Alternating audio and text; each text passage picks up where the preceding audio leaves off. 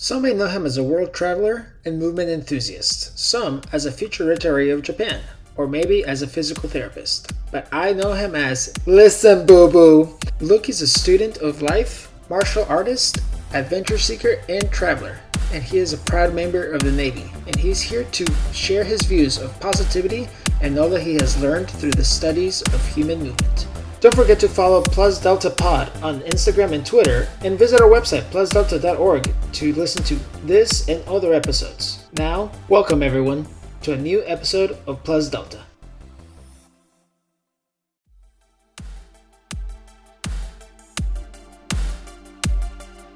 Well guys, welcome to another episode of Plus Delta. We have a wonderful guest today, and we address each other as "Hey Boo Boo," and for a story that we can tell later on in the episode. Like Honey Boo Boo? Kind of, but not exactly. we'll tell the story in a moment, but obviously you heard Jerome is here. But welcome to our guest, Luke. How you doing, man? Good, man. Good. I cannot complain at all. It's fun. It's just been a good day, and I'm happy to be here with you guys. Yes, thank you. Yeah, thank you for your time. I know we're recording this on Labor Day, so we all luckily had the day off. Yeah. But even then, sometimes we just want the day off to do nothing. So the fact that you took the time to be with us is very much appreciated. On that note, you want to go ahead and introduce yourselves to I always want to say guests, to our listeners. Well, they're with us, in audio and also in spirit. So right. So my name is Luke Francois. I am a huge advocate for human movement. I work as a physical therapy assistant. I also coach a variety of different disciplines, and man, I'm just stoked to be here. Awesome. Okay, so before we get on to human movement, because I had to look that up, I was all like, wait, when I saw that was one of the topics, I was thinking human movement as in a political sense, but then I was like, oh no, this is related to science and physical therapy. I want to get back to the Honey Boo Boo or Boo Boo. How did that all originate? Okay, so, and Luke, jump in at any point if you want to interrupt me if I miss a part of the story. So the way that we met is through our mutual friend Danny, which Jerome, you've met recently. Yes. And it was actually for his wedding, and we were both groomsmen, so we were doing whatever. And so the day before, we were all up, went to this campsite where we were having the groomsmen stay there and do whatever. And then the morning of that, we were getting ready. We started playing some card games and doing whatever, just kind of chilling, having fun. And then Yu-Gi-Oh, I assume, right? Huh? Yu-Gi-Oh? No, it wasn't Uno or something like that. No, it actually wasn't Yu-Gi-Oh, but it was. But it was card games. So not like trading card games, but actual cards and whatever. I think at some point maybe even Uno, or I don't know. But for some reason, I forget how we got into this, and maybe you remember this, Luke, but we started doing different impersonations or whatever, and something happened to where they said that I can be a sassy black woman.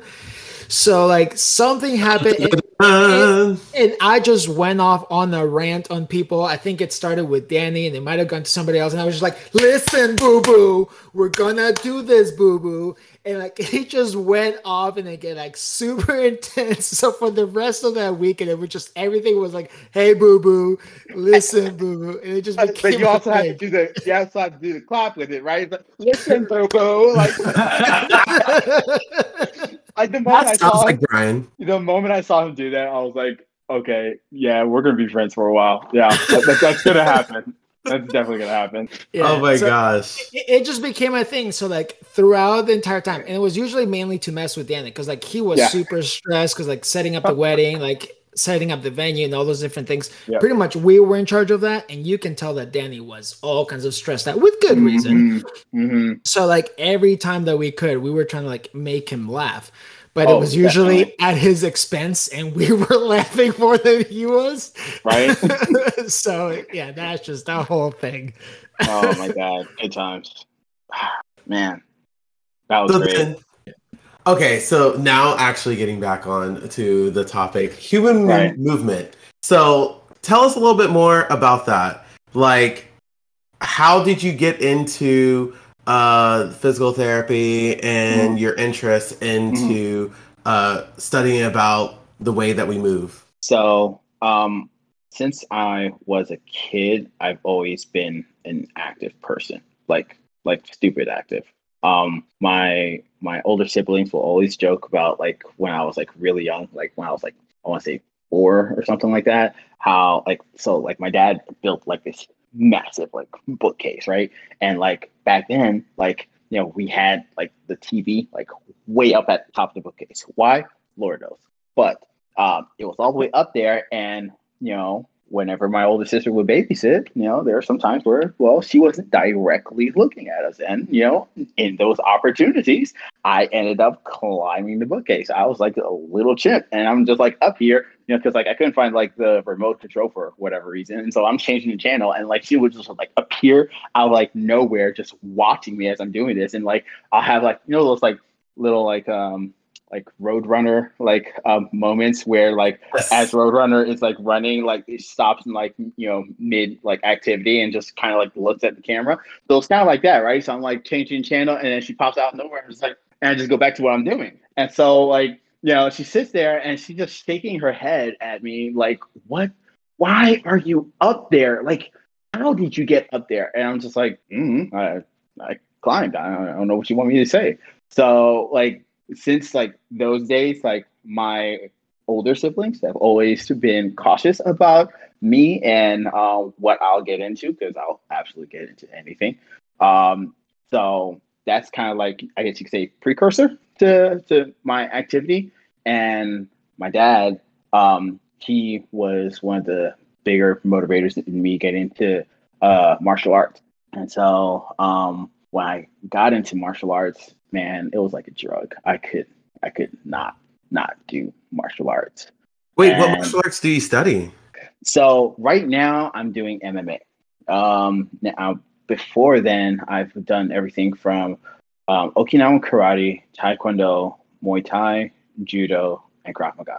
Oh damn! Don't fuck with this guy. Well, like I just feel your kindness. 1 second he smiles, next second he's killing you. So be careful. No, not at all. What are you talking about? But no, like for me, like it's not even about like being the person to beat up on another person, right? It's about control. So like my first instructor, his name was Masaki Hatsumi, Japanese instructor.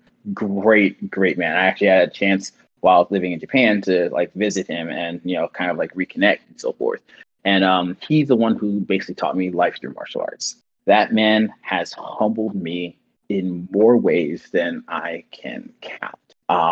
And through his like tutelage and of course my parents' upbringing, like there's I guess like some people think I give off like this air of like just like peace. I remember my mom calling me like like telling me that I had like the patience of a monk, and yeah, I do. I'm a very patient person. I'm so patient. I don't know why, but like the whole like reasoning for me being into martial arts was to control my urges, because sometimes I want to scrap, but there's no point in me scrapping, or getting into like like a fight for any reason. So it was just to control my urges. And like when you learn martial arts, you learn a lot about what the human body can take and also what it can deliver. And for me, I don't want to hurt anybody. Like hurting anybody doesn't excite me. But me being able to push myself and see, how much more I'm capable of doing, that excites me. And the first catalyst to that, at least in a formal setting, was martial arts. And so, having had like Dr. Masaki as my first instructor was probably the best thing for me, because like the first year I studied under him, I promise you, it felt like Karate Kid, and I tell people that all the time, because like first time is like you need to learn how not to hit somebody. I'm like, why am I coming here then? I don't understand. Right? But the whole thing was that he wanted me to essentially control my urges. He wanted me to learn to be patient. And in being patient, I studied everybody else by watching.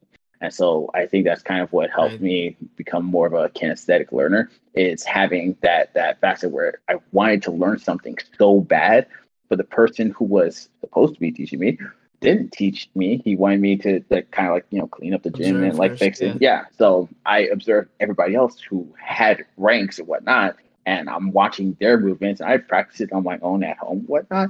But it wasn't until all right, let me follow what this weird old guy says. Right. Yeah. And once that happened, it was like, wow, okay, I see why. Now. And that's so interesting that you bring up the whole controlling the urges and self-control of how not to hit somebody or whatever beforehand, because I actually I have a lot of students in the school that I teach that are very impulsive and they get in fights and whatever and all those different things. And there's one student that actually, it's middle school, so it's technically not graduation, but just graduated from our school, that he was like that. He was a big fighter. If I get angry, I'm gonna react and I'm gonna do whatever. And then it wasn't as martial arts you're speaking, but it was boxing. He got into boxing. He got a coach. He started training. He did all those things. And after that, he became almost the mediator for anybody else that was getting ready to fight. Because he's listen, I'm now in control. I know, first of all, I am now certified. So if I cannot fight, I'm probably going to kill you because you're a child and I'm a certified boxer. But it was all those things of he gained that control, knowing how to fight specifically and having that outlet. It completely changes to where I'm no longer reacting, because now I'm okay, now I can analyze the situation, I can see this, I can do all that, and then it reined it in, as opposed to some people might be oh, he's already angry and you're giving him something to fight, now he's gonna be more violent, and it's no, it actually had the exact opposite effect and control them, calm them down, and all that. So it's very interesting to see that connect. Do you think that it's tied to fighting is kind of well, I don't want to say fighting, but doing the kinesthetic motion activity connected to your emotions, so then it's kind of an outlet, so then whenever you're in a situation you can kind of detach yourself from your emotions, where you're being rather proactive than reactive? I think there's a lot of validity to that statement, but for me personally, I'm a slow to anger type person. It takes a lot to get me angry.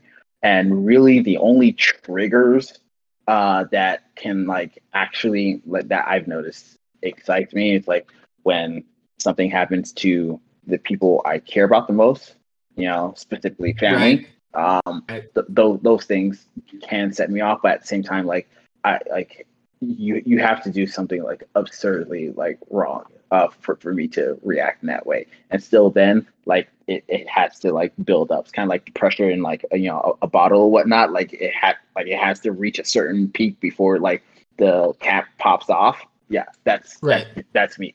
And so that has to be a Liam Nielsen type, stealing your family. That's when we see.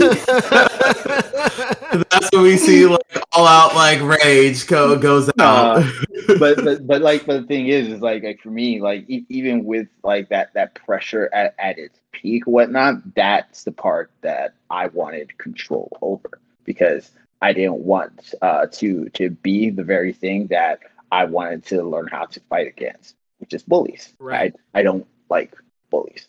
So for me, that's kind of what all that led to, was for me to learn how to control myself in the best way, to learn how to respond to things, use all resources available to hash that out before I resort to any form of physical contact. And if I am resorting to physical contact, it's to restrain, not to damage. So yeah. So then, knowing you a little bit, And I know, and from our talk before, I know like you're in love with like Japanese culture, and you ended up in the Navy, and from the Navy you went to Japan because you had that opportunity and all that. Mm. Is that all those things stem from you starting martial arts, or did they just like happen to connect and they were all separate parts of you? I'd say they stem from martial arts, absolutely.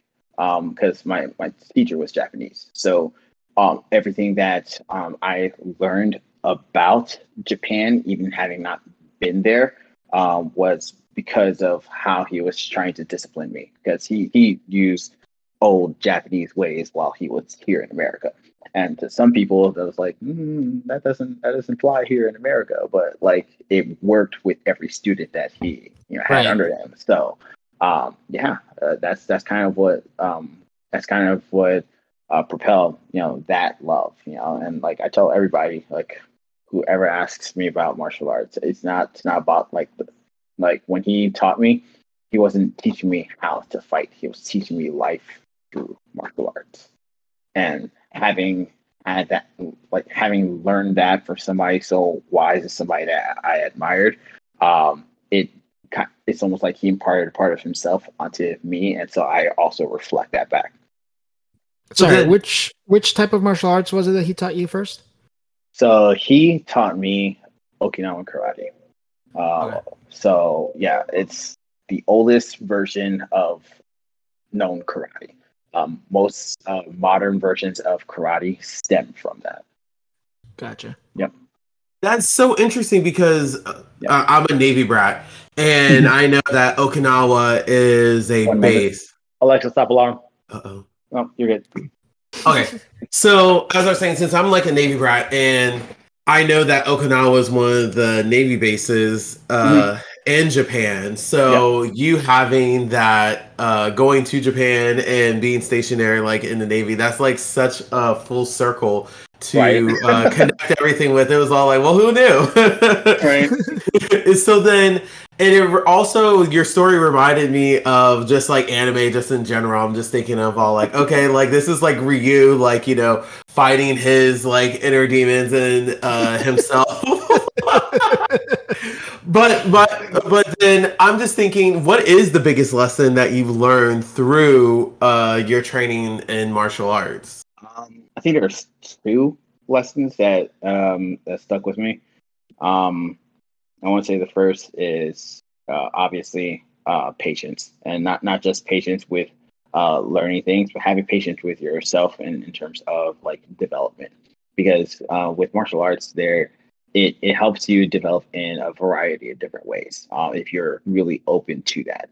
And so becoming the person that I am now, I can only attribute it to martial arts. How passionate, how hungry for knowledge, how much I may want to learn in some facet. And this could very well be me just trying to make a connection. But I feel like a lot of that does stem from like those early teachers. Dr. Masaki being one of them. That sounds like so much like self-compassion as well through that. Because one thing that you pointed out about being patient with others, but then at the same time, patience with yourself. And I think that as we go through our lives, is just because we don't get something. I know for me, if I don't get something within the 10 to 30 minutes, like I get frustrated myself, but then I have to go back and like tell myself like, well, this is the first time you trying it. Like, what could be some other ways that you can not even sorry. No, go ahead. I was just gonna say, not even with like something like that it's like the first 20-30 minutes, which like I know that I've gotten like frustrated with too, but I feel like you mentioned like development and personal growth and all that. I feel like that's just like life in general, because like I think of when I teach my students, like if they don't get something right away, or like even if they've been trying for years and they still say, oh, I suck at math. Like I still tell them like, okay, well, you poop, constant practice, you do this, do whatever. And then I think of like long-term goals that I've had, and like, because trying really hard to work on this, but I tend to be an over planner to where like I say, okay, by 27 this needs to be done, by 33 this needs to be done. Like I set like this timelines, and then I get here and I'm like, I hate life and I'm failing at everything because it didn't go a specific way. And I know like if it was somebody else, I would be like, oh no, it's okay, we'll work it out. Like here's this, like all that. But when it comes to like the patience for myself, it's almost non-existent, and it's sometimes like within that process, right? There's something to be learned. Like kind of like how you were saying, like say if you're waiting for something, right? Like say you go to a fast food place and like you order something and like the order is not coming out as soon as you want it. You know, I kind of like put myself in like the person who's making it. You know, I put myself in their shoes. Like, right. They've got a lot of people that they're trying to cater to.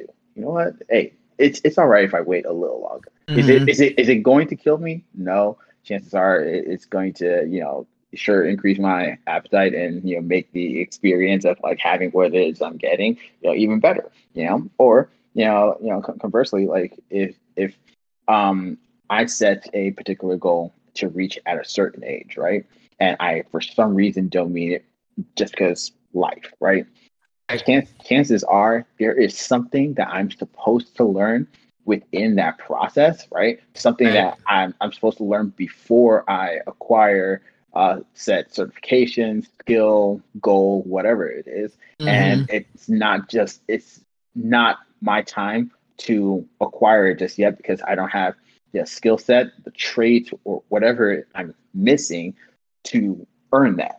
You know, so I'm a little more patient with myself in terms of acquiring. It doesn't mean that I'm not hungry for it or that I don't chase it. No, but sometimes there are other reasons, you know, prior to you like acquiring something that you know you have to kind of be open to.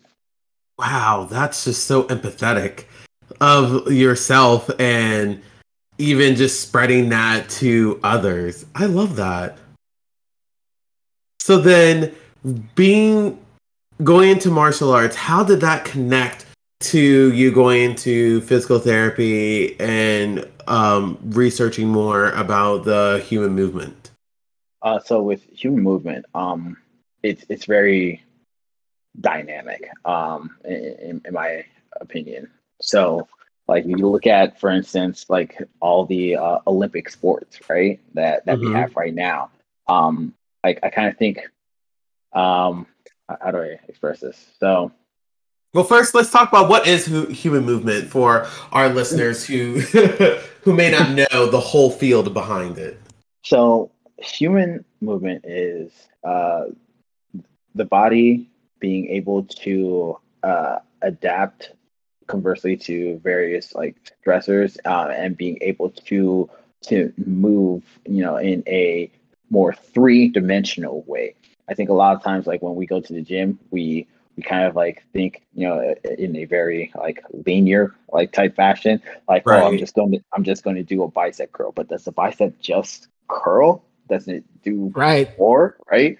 And like and to think that way with all the muscle groups. And you know, again, if you look at life, right, how you operate in life, you don't just sit behind a desk. You walk, you climb, you roll, you pull, you push. You know, like there are so many different types of movement. You know, and if you look at all the different sports, there's one thing that every sport has, right, that has in common: athletes. Athletes are what, a part of like the entire like spectrum of like the human race, right? Which tells me that all human beings have the propensity to move in any of these dynamic fashions. This is just a matter of time and conditioning, you know? And so if the body is exposed to that, to the conditioning over a set period of time, you know, will you move like these specialists in the Olympics or anything like that? Maybe not, but what you can do is develop an attribute of like fitness, whether it's flexibility, strength, balance, coordination, so forth, to help make up the whole package. Right. You might not be a superstar, but you'll be able to, like you said, Right. be in a better physical condition for whatever your range is. Right. So chances are you'll be a specialized generalist, if anything. Mm-hmm. Yeah. So then, speaking about like movements and everything, because I did when I was looking up human movement the other day, and I became an expert in 30 minutes. Like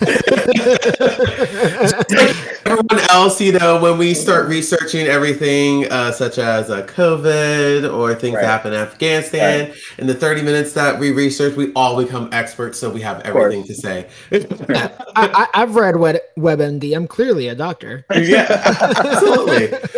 But now, like, one thing that, like, I saw that an article I was reading, I guess that, like, 10 moves that are going extinct.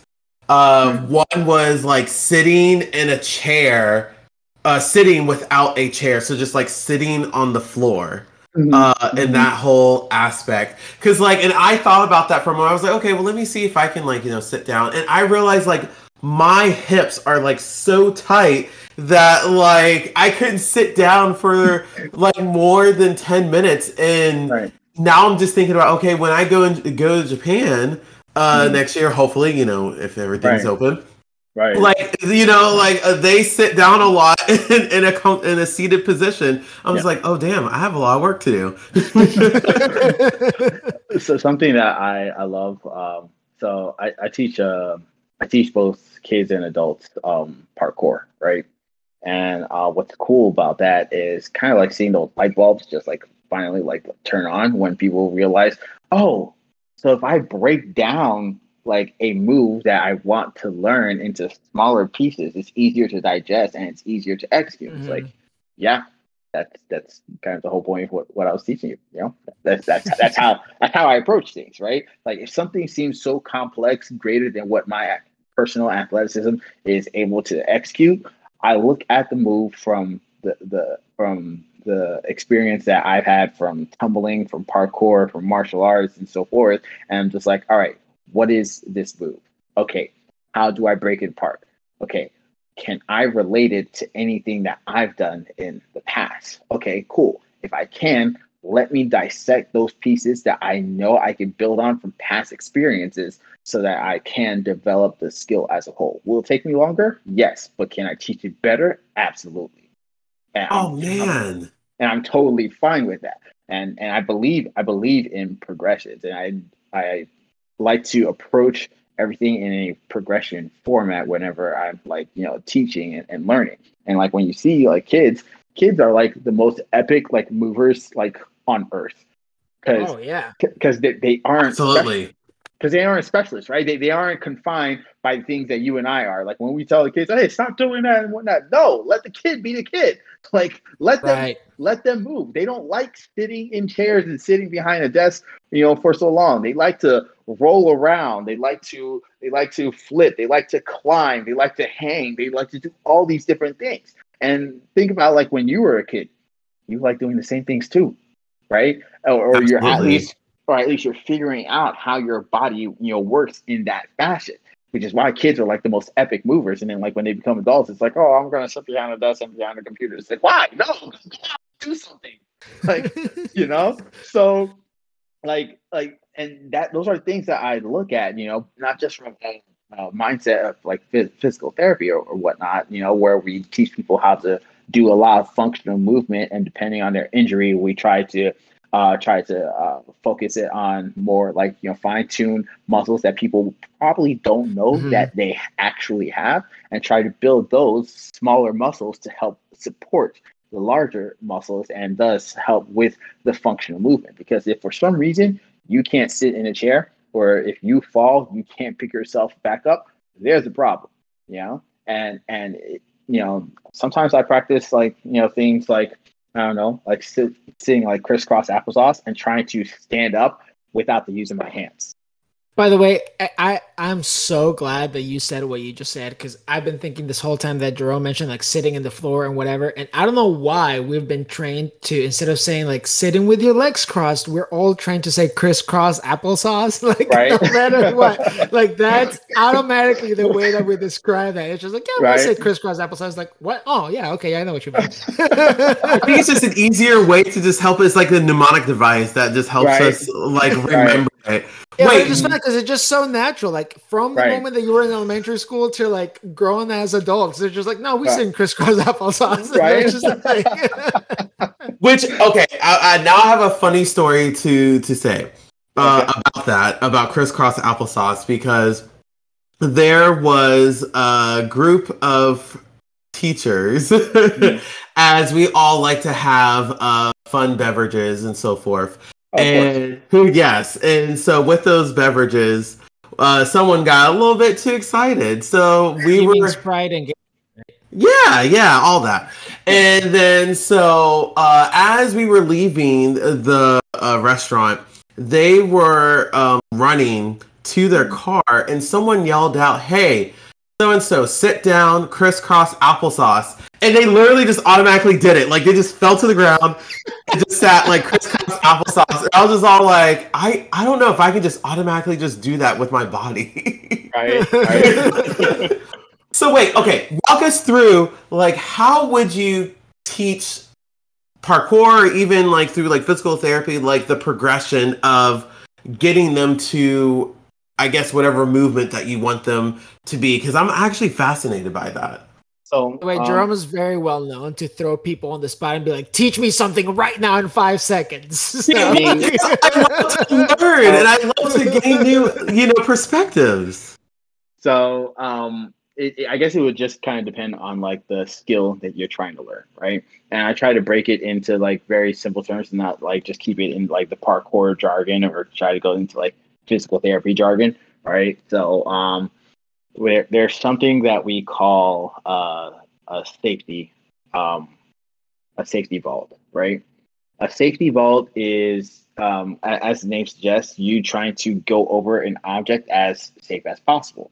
So typically, when you are executing it, you want to practice on a relatively flat and wide surface, and like say like you're going over, I don't know, say you're going over a log, right? Like a horizontal log. So your opposite arm, say your left hand dominant, right? So you put left hand down and you put the right leg on top of the log, right? And you feed your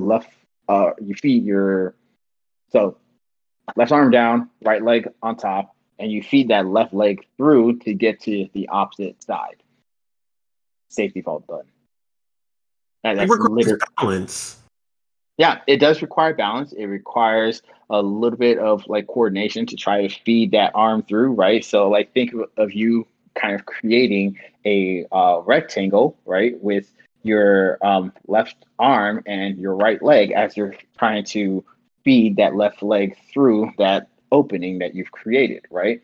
Now, with that skill, you can easily develop it into what we call a speed vault, right? Because it has components of the safety vault. Now, the difference being is that instead of placing my right leg on the object, right, I'm just placing my left arm on the object, and I'm pushing up a little harder off of my right leg as I'm vaulting over the object. So my only point of contact now is my left hand, right? So now I'm lessening the surface contact, right? But still executing the skill. I've just kind of stepped it up, a little bit, right? So, things like that, and trying to like help build like that awareness and connection when you go on to something else that's a little more difficult, and you remind students, like whether they have to do it a couple of times, hey, how you understand the mechanics of this? Well, good. Here's how we're going to turn the mechanics that you've already, gotten used to, or that you've already mastered, to turn it into something completely different.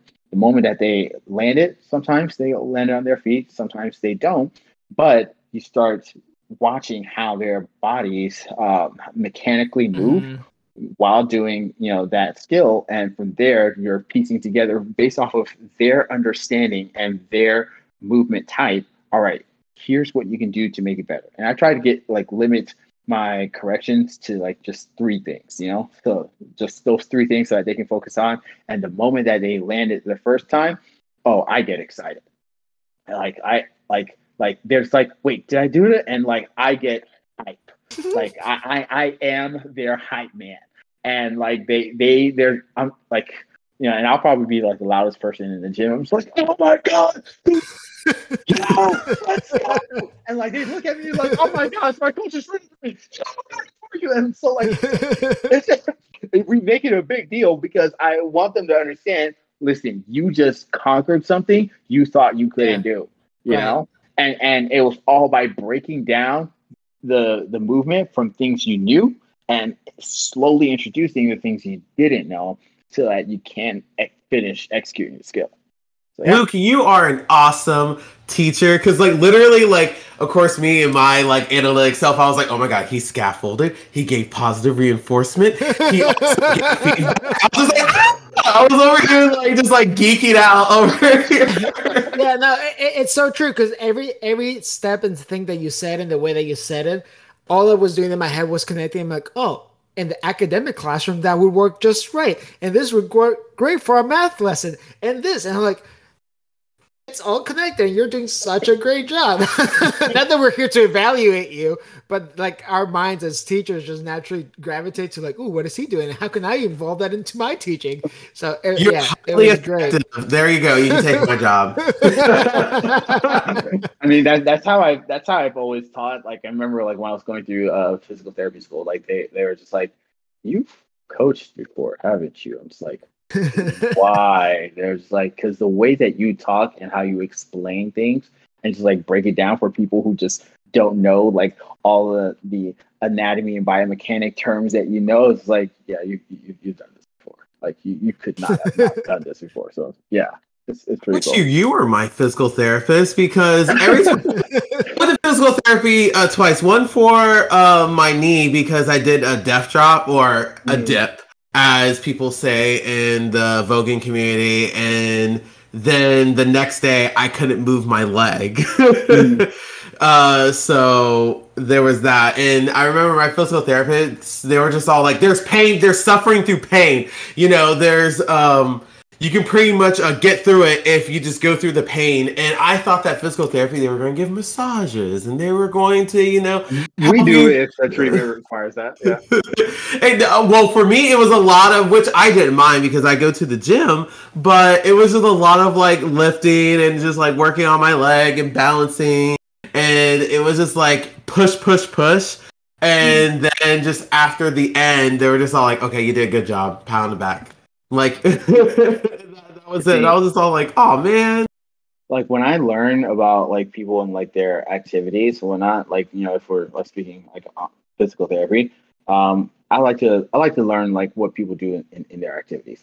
What is normal movement for you when you are doing this? And I'll do my research. I'll check out the sport or activity. I'm just oh, okay, so there's a lot of bending or a lot of twisting. Oh, there's a lot of balancing. Okay, cool. Let's try to gear your treatment, around that. Based on your daily thing, yeah. And being a physical therapy assistant, I talk to physical therapists and we'll converse, and it's well, if they love doing this, more than likely after they leave us, they're going right back to it. So let's just cater it to that activity, right? So whatever the injury, regardless of its severity, try to get you as close to full function as possible while catering it to your specific sport and activity. Because then, because you love that thing that you do, right? It's going to make you want to practice what you learned in your physical therapy treatment a lot more at home, right? And that's only going to speed up the recovery. And so that's stuff that I like to do. So when we go back to topic of human movement, right? All encompassing. And I study a lot of different sports, even sports that I honestly just don't care about, right? And it's because like my patient pool isn't going to be martial arts, gymnastics, tumbling, or the activities that I enjoy, right? It's going to be a variety of like different types of patients. So if I go out of my comfort zone and learn, okay, this is what you do, cool. What are common movements with what you do? What are common injuries? All right, cool. Now I know how best to cater this to you. And while I'm like, treating patients, treat them like anybody else. Like, hey, we'll have like a great conversation, but understand, I'm not the guy that's gonna be like, oh, that was a good effort. I'm gonna push you, but that's because I'm watching you as you're doing things, and I'm studying how you move and what you receive, what makes you want to do more. Oh, that's what you like doing. This is what encourages you. Oh, great. Let's capitalize on that. Mm-hmm. Right, and I think it's easier like to be pushed by someone that does what you're doing, because I feel like if you're just telling me, like forcing me to do this exercise because it's what you write in the book is the best thing to do, then it just makes me feel like, okay, you don't really care. You're just telling me to do something that I probably looked up online, not done it right, and then hurt myself more. Whatever. Like it just demotivates me. But like you're saying, like, oh, you like to play soccer? Okay, so let's do these movements. That way you can still do what you enjoy while you're going through the recovery. So that's like, oh, okay, I see a purpose for this. So yes, you're pushing me and it might be difficult at times, but you're working with what I enjoy. So I see the purpose behind everything that it is that I'm doing. So I was like, okay, fine. I'm going to do what you're telling me to do. Yeah. That's I don't know. I feel like that's like the best practice, and there may be people out there that like just don't agree with me, and that's okay. Everybody has like different opinion, but I mean, they're wrong. They're wrong. Yes. But I mean, like from our stamp of approval, right? But I mean, like based off of like how I understand like the mind works, how habits are built, and like what people enjoy. And people are typically going to go back to what they enjoy until they absolutely cannot, for whatever reason, do it anymore. All right, cool.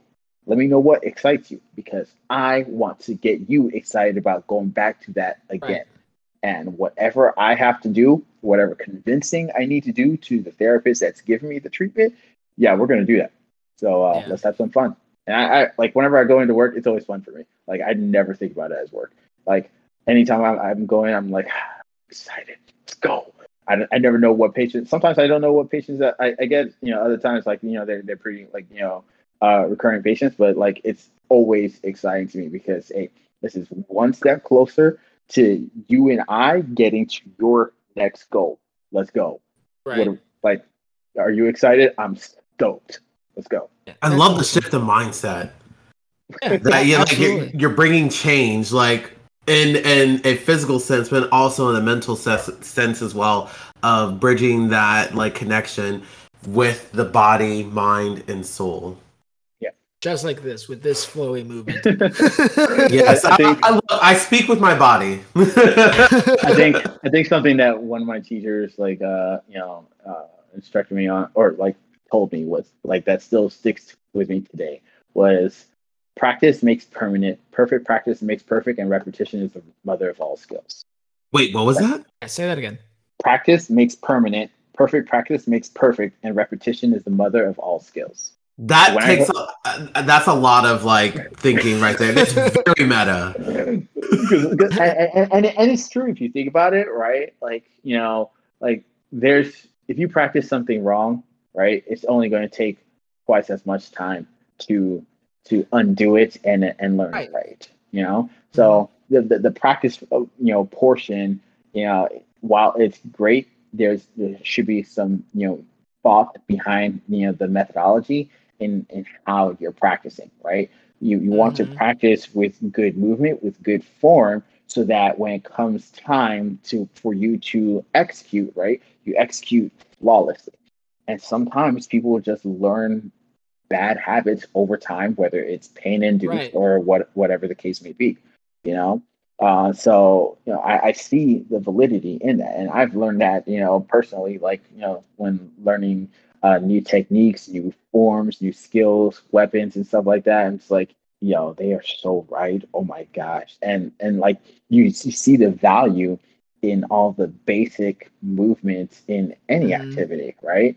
And if you don't execute them, to perfection as much as you want, do the more advanced, the flashy or like the cool movements, if you don't have this foundation of good form and technique, then it doesn't matter whether you're able to do the flashy things. You're probably going to do it in a way that's going to injure you down the road. So why learn something with poor form? Yeah. Right? Yeah. Why do that? So like when I first heard that, I was like, man, and I heard that thing since I was like a kid. So yeah, to think that 25 years later, I still remember it. Yeah. Right. So yeah. Yeah. So I'm gonna make a segue here. So we're talking about like things that you really enjoy to do and like things that you're very passionate about. So you're very passionate about Japanese culture and you very much enjoyed your trips there. So tell us a little bit about your experiences on that end. Japan is like, and when I speak about Japan, I know like a lot of people think, oh my gosh, Japan has no flaws. They do. But like it's very far in between in terms of like all the things that I like about it. And when I first got to Japan, I wanted to know like where like the nearest like Japanese American Association was, so I could like start learning, like what we call survival Japanese, right? So that you can learn how to, I don't know, get a cab or how to order things or how to ride the train or whatnot, things that you're going to do regularly. And so learning the language was very interesting. Katakana and hiragana, cool. Kanji, oh my gosh. That is a journey. That is that is a mountain. It is a steep mountain, my friend. Like, learning kanji is rough. And like a friend of mine, who lives in Fukuoka, she was telling me, mind you, she's Japanese born and raised. She was telling me how like if you learn katakana and hiragana, you are like set in terms of like reading anything, speaking Japanese, whatever. So I was like, oh, noted. All right, let me jot this down. Cool.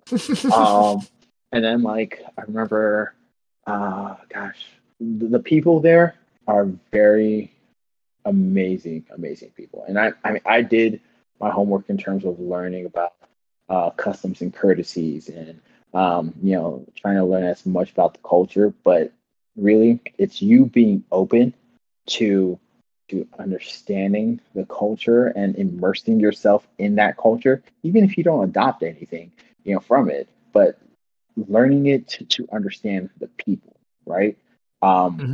Because and that's something that I do wherever I travel. If I'm going anywhere, I need to understand the people who I'm going to be living with for whatever set period of time, right? Because there's that bridge that you want to create between you and them, right? For whatever future purposes, or for your own growth and benefit, you want to build that bridge. So learning about the food, the anime, the like popular like places, not just like things that are like overly popularized, and not just a touristy popular stuff, right? Like things like hot springs, shrines, learning about like some like their samurai and ninja culture and whatnot, and understanding the differences between Buddhism and Shinto and whatnot, and understanding, why they have an honor-based society out there, right? And seeing how that kind of permeates with how they teach their young, how their schools are function, how they get their children into various extracurricular activities to build a strong sense of of culture and home, right? While they're also instilling honor, patience, and hard work, right? And so like learning those things, helps you create a deeper appreciation of I get it now. And how like a lot of that is also transcribed into like their media, right? Like how they, like for instance, like us, we like anime, right? And so Right. and so knowing how, their culture is, and looking at anime after having your eyes kind of exposed to that culture, you start to see things that aren't entirely noticed, whether it's like the architecture and how they do it in the anime, right? Or how they try to portray Japanese, I call it Japaneseisms in like culture, things that you would normally see, whether it's like the food, right? What was that anime about, like the food? Food Wars? Shokugeki? Food Wars. Like how like some of those like cultural dishes like that you saw there, like I can actually have it while I'm here and like really enjoy it and appreciate it for what it is. And it's like okay. Or like when you go to like Tokyo, I like to call Tokyo like the Manhattan of the East, because like how Manhattan has all these like different subcultures. Right.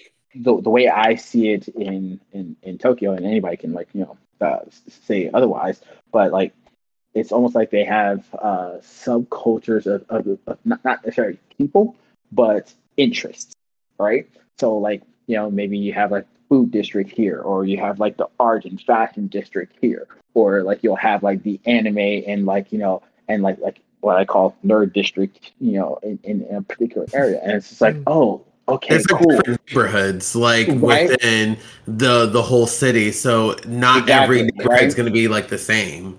Right. And it's not so much that it's overly populated, for set interests, but it's kind of something that you kind of see as a common theme in each of those areas, right? So it's like it's kind of cool to see that. And when you go to other places, you want to have the same appreciation to again build that bridge, between you and others. And so it's like, oh, okay, cool. That makes total sense. And that's how I like to kind of like view other places whenever I, go to visit them. Not just learning the language, learning the food, and visiting, the popular tourist areas. No, like we're places that travelers don't normally frequent. Can I go there? I like is that acceptable for a foreigner to go there and learn about the culture? And if so, cool, let's do it. And I would go with American friends as well as Japanese friends to learn about that culture. And when you open yourself and people see that you're opening yourself to that, they're so much more receptive to you. They're so much more willing to like kind of like take you under their wing and teach you. And for personal development, to me, that's great. I want to be taught. I view myself as a student of life, not just a student of movement. So I'm willing to learn from anybody. And granted, with certain things, sometimes you just take it with a grain of salt. And then with other things, they kind of stick with you. For for an extended period of time and help you educate others. And hope that you kind of like leave the world better than when you found it. Luke, I love it. Because with traveling, I feel the same way, like in that aspect of like understanding the people and their life and their perspective. Because one of the biggest things that like I've learned through traveling is that not everyone lives life the same way that you do. So, and what I mean by that is, for American culture, like we wake up, we have our breakfast, we go to work, and when we get off, we either go home and, we tend to our families and so forth. There's some cultures that there's a break within their day that they, like they take a siesta, take a nap. And then they go back to work. There's some cultures who, after work, that they stay with their employees and they have connections with their employees, and then they go home. So it's a different type of lifestyle. And I just think that's just so fascinating to understand that there's billions of people in this world, and we all don't live the same way. Right, and it's fun to learn those differences too. Yeah.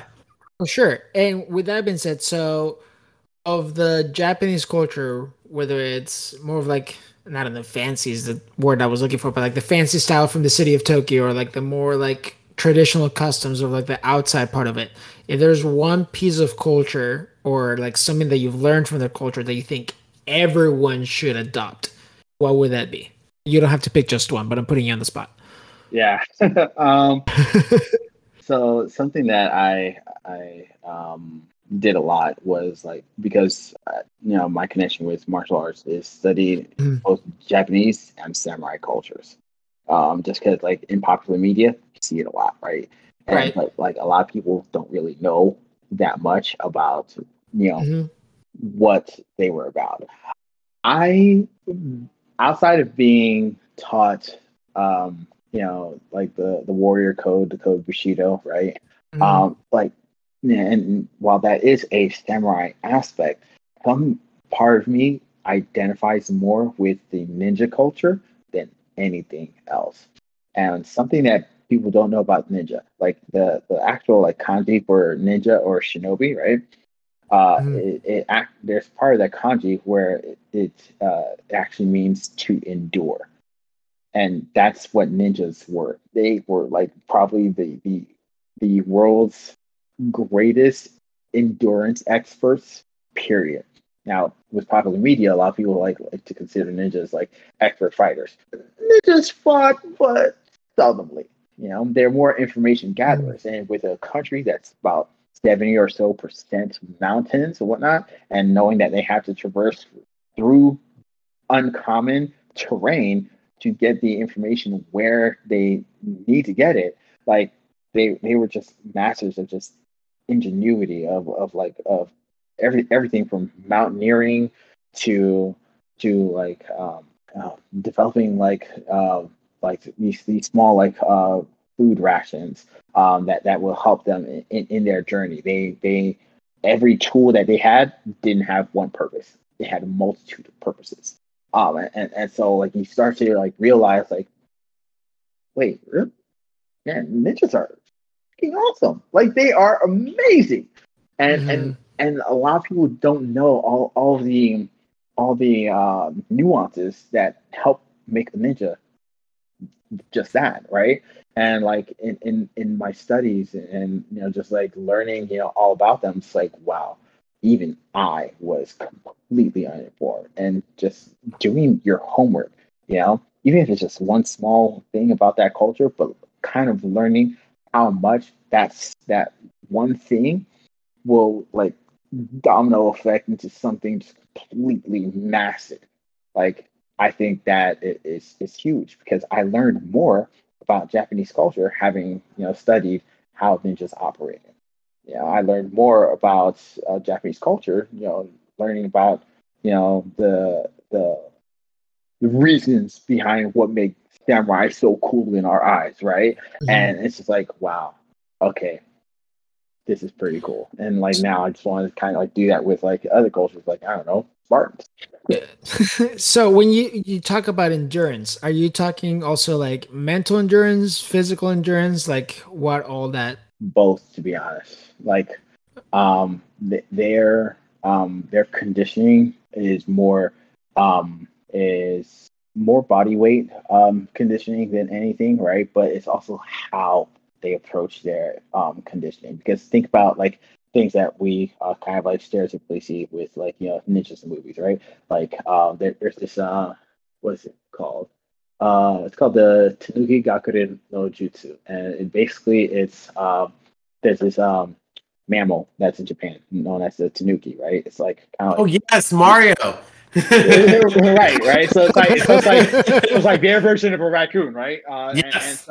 And so like it's one of like the only canid mammals that like climb, right? And so like learning how they learn certain mechanics from things that are within nature, and deriving that and adding into like their skill set of techniques. And still to this day, it permeates, right? Because like something people that don't know about ninjas, right? It's like they capitalize on understanding the human psyche, right? So it's not just like, oh, hiding, in the shadows. No, they can hide in plain sight, and you'll never know it. You just won't tell. Why? Because they understand how like certain cultures or classes or jobs back then, how they operated, and they use that to their advantage to infiltrate certain cultures and so forth. And like you couldn't tell that, oh, that's a ninja? No way. What are you talking about? Like you don't know, right? And so it's like it's interesting to see how they would like learn these things, to add to like their skill set to help them accomplish their job, whether they're discreetly, doing it, from like comfort of the shadows or just in plain sight without you even knowing. So things like that, and so much more. Like, I could like divulge. Like, I have like literally an entire like Word document off of like things that I was like learning from them, and I'm just like, what? Oh my god, are you serious? Like, and I'm just like sitting there. I'm just like, what? So cool, because like my ninja, like my notes are like 17 pages for like ninjas, and like for like samurai I got like 6. I'm just like, oh my gosh. So as we're getting close to our end of time, I'm gonna throw you some 3 rapid fire questions before we get to our plus delta. You ready? Da-da-da. Favorite martial art? Favorite martial arts to date is definitely Kyokushin karate. Favorite place in Japan? Favorite place in Japan, Osaka. Favorite anime? Ooh, there's gonna be some judging with this. My favorite anime is History's Mightiest Disciple, Kenichi. Never heard of it, so I'll take it. I've heard of it. I haven't watched it. I have a couple of the manga for my students to read. Cool. I said 3 questions, but it's really 5. Okay. Favorite Japanese food? Ooh, it would have to be Coco's curry. If you've Mm. never had Coco's curry, trust me, Japanese curry, that thing changed your life. Okay, and then last rapid fire question. Other than martial arts, what's your favorite sport? Archery. Nice. Yeah. And I knew that, but I don't want to throw that in there. I'm just getting like reminded of like Inuyasha and like, thinking that we're all gonna be Kagome and just like shoot an arrow. So, like, like a spirit bullet and stuff. Right, so, oh my gosh. Again, thank you, Luke, for your time. But as you know, before we let any of our guests go and spend the rest of their Labor Day for free, and not being harassed by questions, we do ask for your plus and delta. So your positive and your change that you would like to see. Positive. You can go in any order. I guess the positive that I would like to see is people being more receptive to like other cultures. I feel like for some reason, just because we live in like different states and countries and on different continents, like we feel like there's like this division amongst people, whereas we're still just one human race. So just learning to like really connect and change for people to move more. Like I said before, I feel like we because of how busy our lives get, we become like sedentary, and like in some aspects, even I am, regardless of all the things that I do, and just to realize that us moving helps us to experience life better. The more that you're able to move, the more that you get out, and the more that you engage, you tend to experience life in a different like set of eyes, right? And there's a lot to do. There's a lot to experience, outside like staying out, within the comfort of our home within reason because of COVID, right? But like to really put yourself out there. Even if you stink at it, that's okay. Everybody stinks at something at at the beginning, but to really just immerse yourself in any activity, and not just to gain the the skill set associated with that activity, but learn how that can also conversely help with mental development, right? Helps with perseverance. It helps with kind of building that fortitude, right? And I think it will help our world be a more healthier and more vibrant world, and just people being more wholesome, and in some ways that'll help unite us. Some people don't like doing things alone. Wise words from a wise man. Thank you for taking us through your journey today. Yeah, definitely. It was fun. Yeah, it's definitely a journey of positivity. Like, you've left me like ready to like go back in my classroom and be like, I'm gonna cheer for you all the time instead of just making jokes. Man, I absolutely enjoy doing that. Like you can ask any of my students, without my presence, and it's like, yeah, Coach Luke, I don't know what's going on with him, but like he's just like wild whenever like we get something, and like they could not be my student. The moment that I hear that like someone like gets the skills, like yeah. Oh man. Positivity spreads positivity. Definitely. And with that, folks, we will be back with our own Plus and Delta.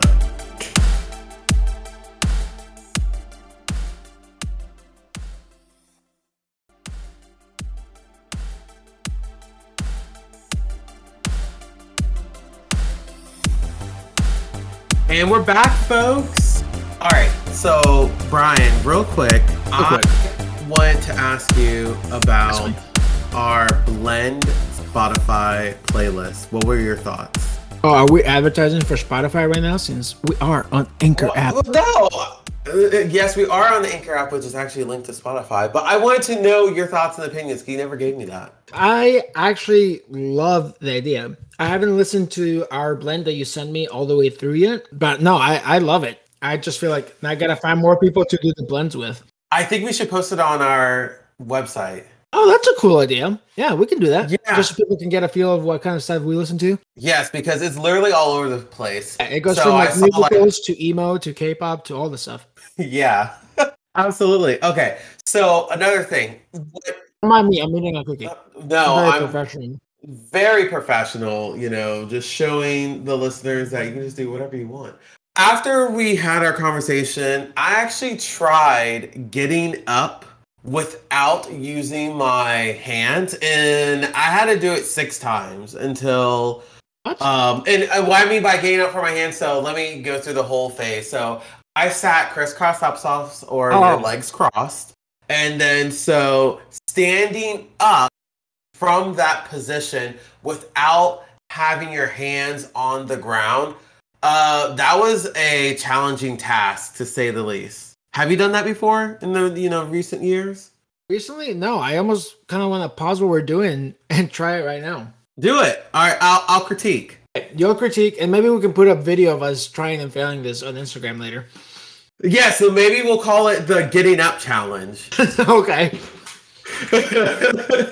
Which that can be alluded in so many ways. All right, so right now Brian is now applesauce. Yes.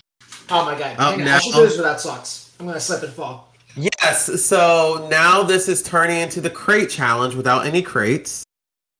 Okay. So now, no, Brian had to use his. I know. I cheated just then. I was gonna ask a question.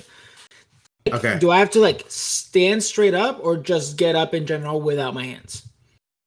Stand straight up. Yes. Like, so I'm sitting and I have to stand up. Yes, correct. That's not gonna happen. Okay, but I'll try it anyway. From a squat position all the way up. And try this at home. Send us pictures of you doing this. All right, so he's crisscross right now.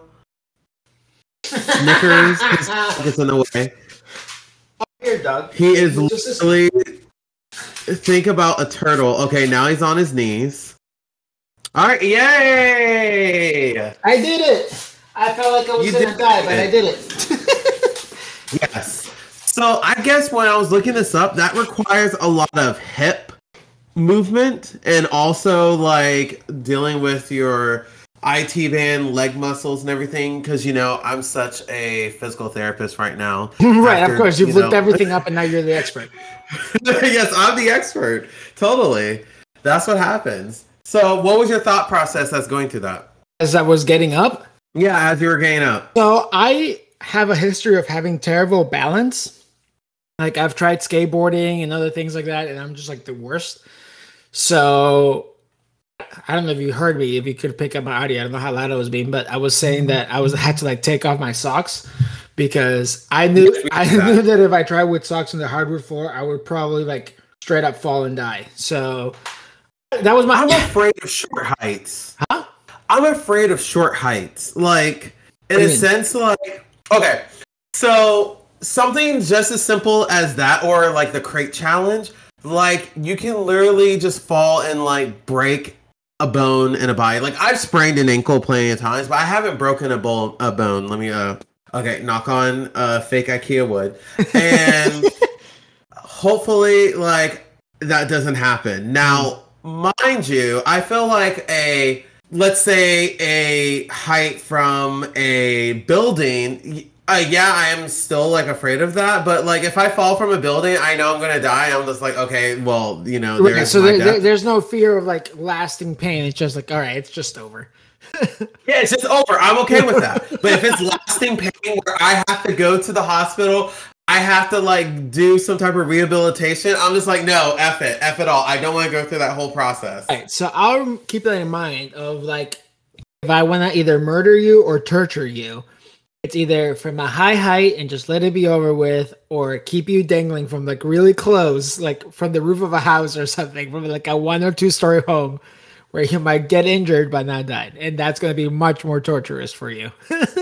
You can murder me like Michael Myers. Yes. Slash me, Zaddy. Okay. So, Japan.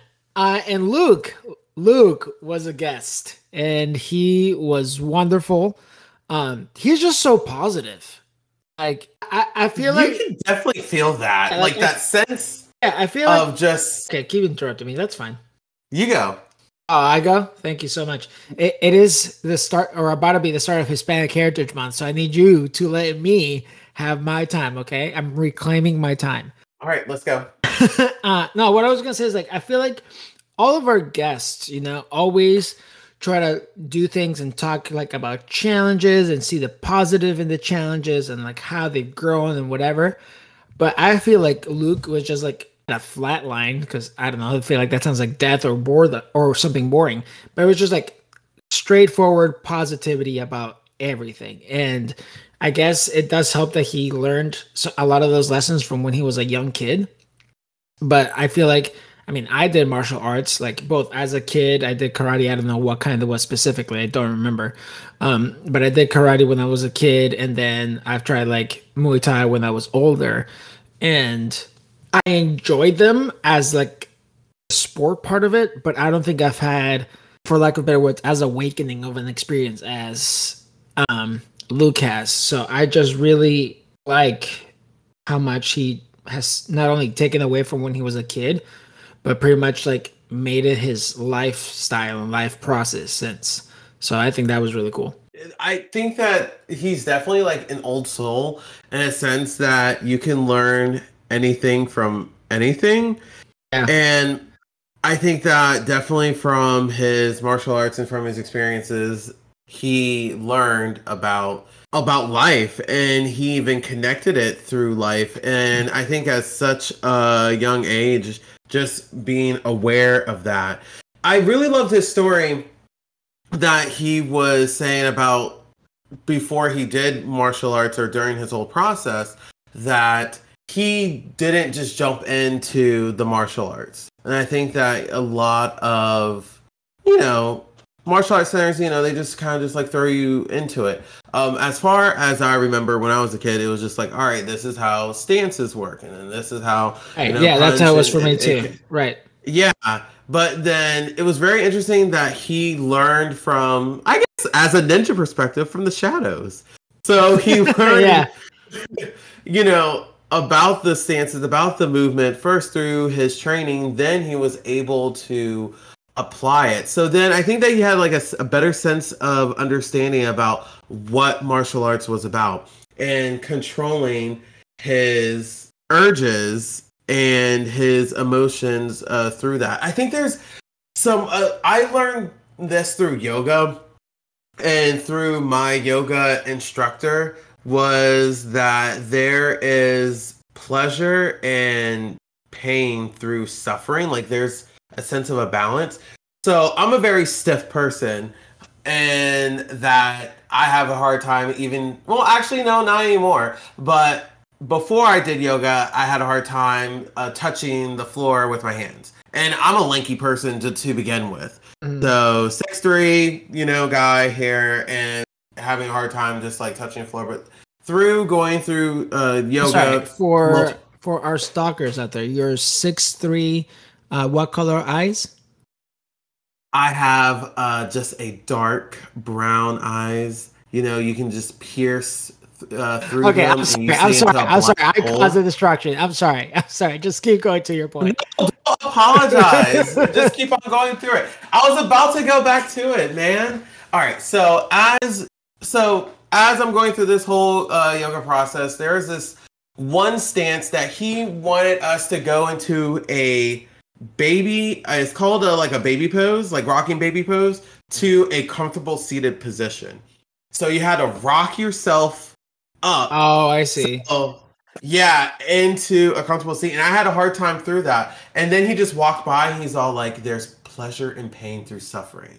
And I was just all like, what the I wonder if it's like the same premise as like no pain, no gain. Like how when you're working out, like it starts to hurt and like you want to give up because it's painful and it's tiring. But like if you're not pushing through that, you're not gaining anything. You're just complaining and giving up. So I wonder if it's like the same mindset. Yeah, I think so. It is. And then at the same time, I think you and me, we always discuss about being comfortable with the uncomfortable. That's right. It's that same aspect, but just in a different format that you get to learn something about yourself and about your resistances through that experience. Right. Absolutely.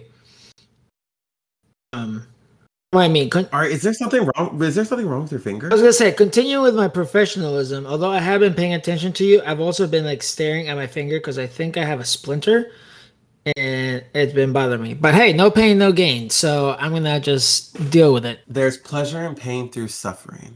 Right. So all of that. I forgot my train of thought. Oh, I was gonna say, I've already wanted to go to Japan. Like that's always been like a big thing for me. And numero uno, yes, same. And I had talked to Luke also a little bit before our interview, and just the way that he talks about Japan, like it just like increases my want to go like tenfold because he's so passionate about it and like how deeply involved he's gotten in.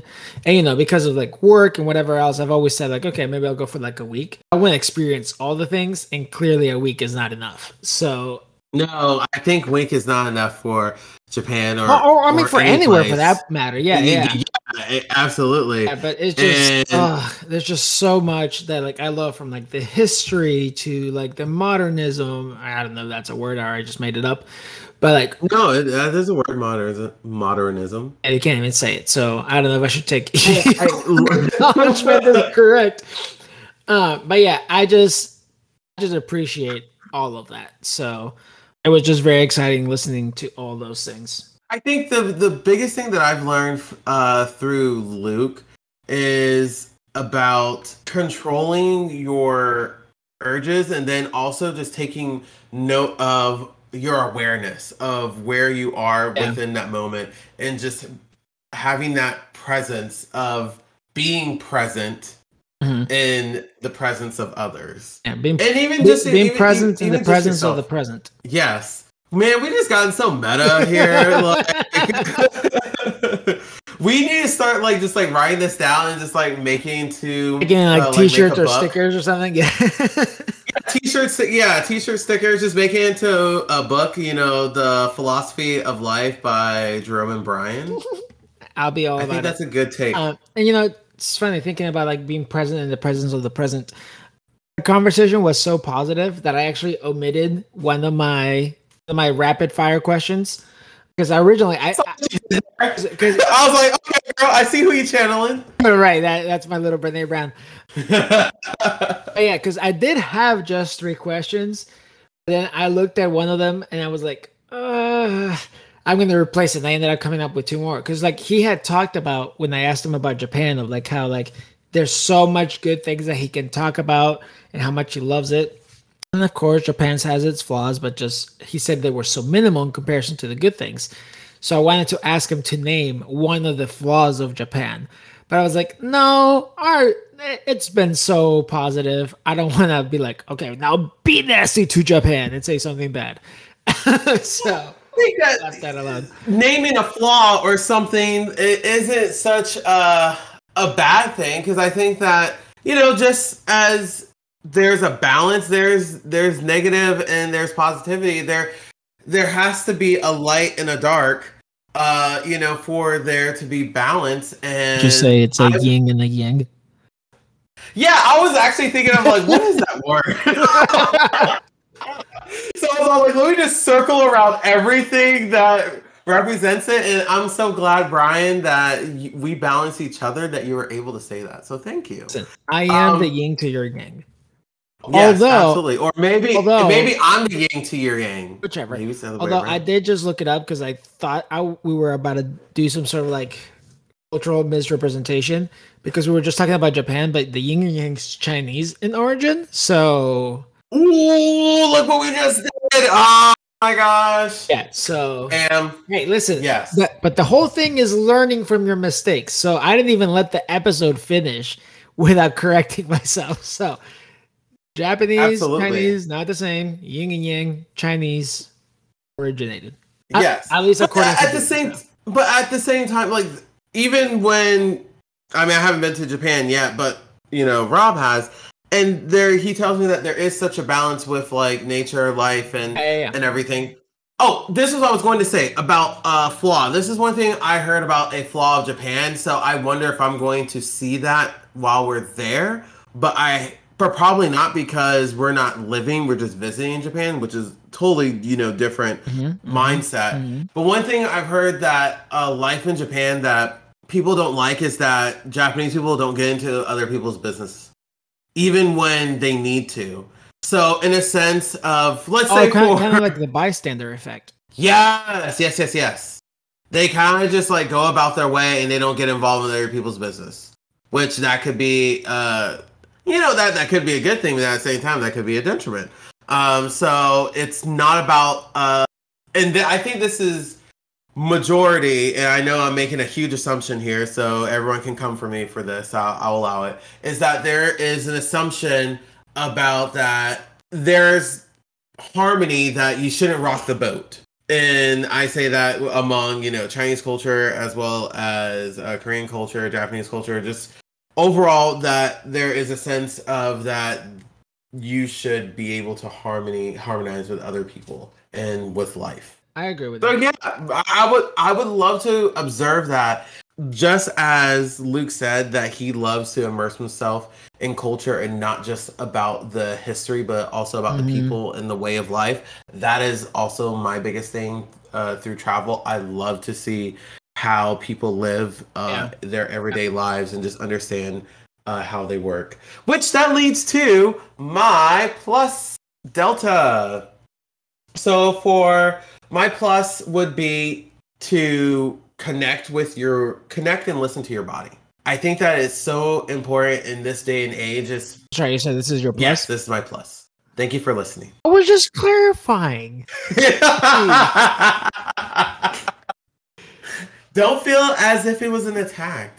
It wasn't. It wasn't an attack at all. You laughed too hard for me not to believe that was an attack. Yeah.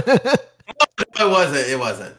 And so connecting, I think in our day and age, we're just so used to living a sedentary and leisurous life that I think we forget to connect with our bodies and just take a moment to listen to what our body is saying.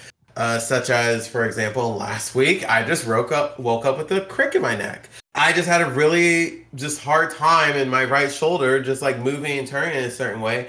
And so I just thought to myself, oh, well, maybe you should sleep on the other side or sleep on your back.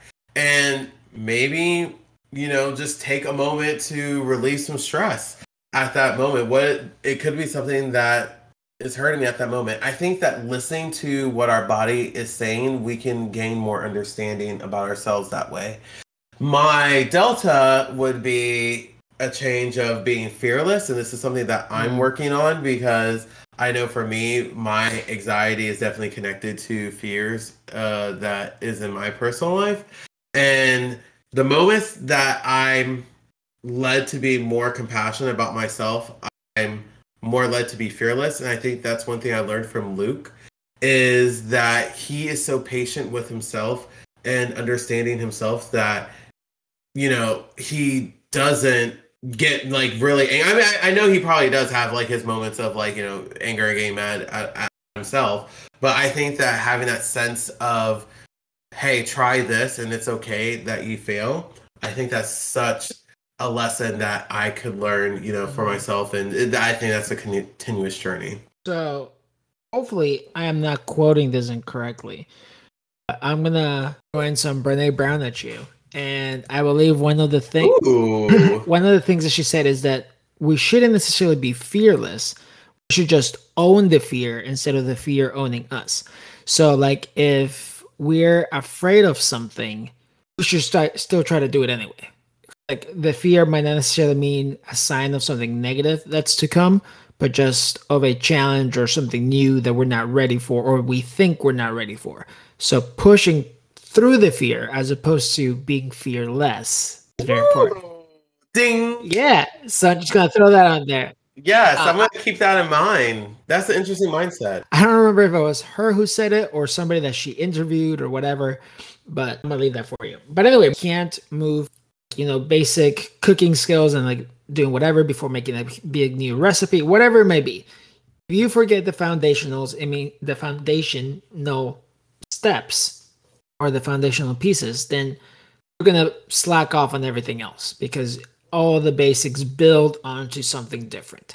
So I love that he focused on that. That was definitely my plus for that. As far as my delta goes, though, in that same avenue, I wish more people took things like academics in the same way that they do sports. I feel like a lot of athletes think about those foundational things and think about like, oh, I'm going to keep practicing. I'm going to keep practicing. I'm going to keep practicing. I want to get better at throwing the football. I want to get better at shooting threes, whatever it may be. And they work on those foundational skills and drills every time that they practice and whatever else. But then I think when it comes to school, people don't realize that a lot of the academic work works the same way. So I'm going to throw the math example again, just because I used to teach math and it's very easy for me to explain. But a lot of middle schoolers and high schoolers starts talking about like, oh, how much they struggle with math and whatever. And like, I don't really need to know my times tables because eventually I can use a calculator and whatever. And yes, it's true. You don't walk around getting tested, random person in the street, hey, what's 7 times 7? And you have to know that. 21. I hate you. But I think it's just one of those things of like, if you're trying to learn something, you need to know the basics to work everything else. So with the calculator example that I was saying before, you threw like a 2010 reference out there, was that, okay, I can use a calculator to solve a problem, but if I don't know the basic structure of the problem, I don't know what I'm inputting in the calculator. I don't know what order I'm inputting it into the calculator. So I'm still going to get the answer wrong, even though this magical box of technology can give me all the answers. So all those foundational skills, whether it's, again, sports, academic, or otherwise, you need to be refreshing yourself on those. You need to be practicing them, because if anything else becomes more difficult in the future, just like Luke said, the best thing you can do is break it apart into smaller pieces, see what you know, see what you don't know, use what you do know to figure out what you don't know. So I think we need to, for lack of better words, get back to basics in all aspects of life and rework the problems. Boom. Yes. Another quote for you. Bam. The basics of the basics. Get to the basics. Which, speaking of the basics, you know that I like when people communicate with us. Did you know that? Yeah, me too. You know, that is the basics of life in human connection, is through communicating. Communicating through Twitter, through Instagram at Plus Delta Pod, sometimes Facebook. You can communicate on Facebook with Plus Delta Podcast. And I think we have a website that allows comments on certain blog posts and stuff. So, hey, plusdelta.org. Communicate with us, friends. We're here to connect with you. Have a great day, everybody. Farewell, y'all.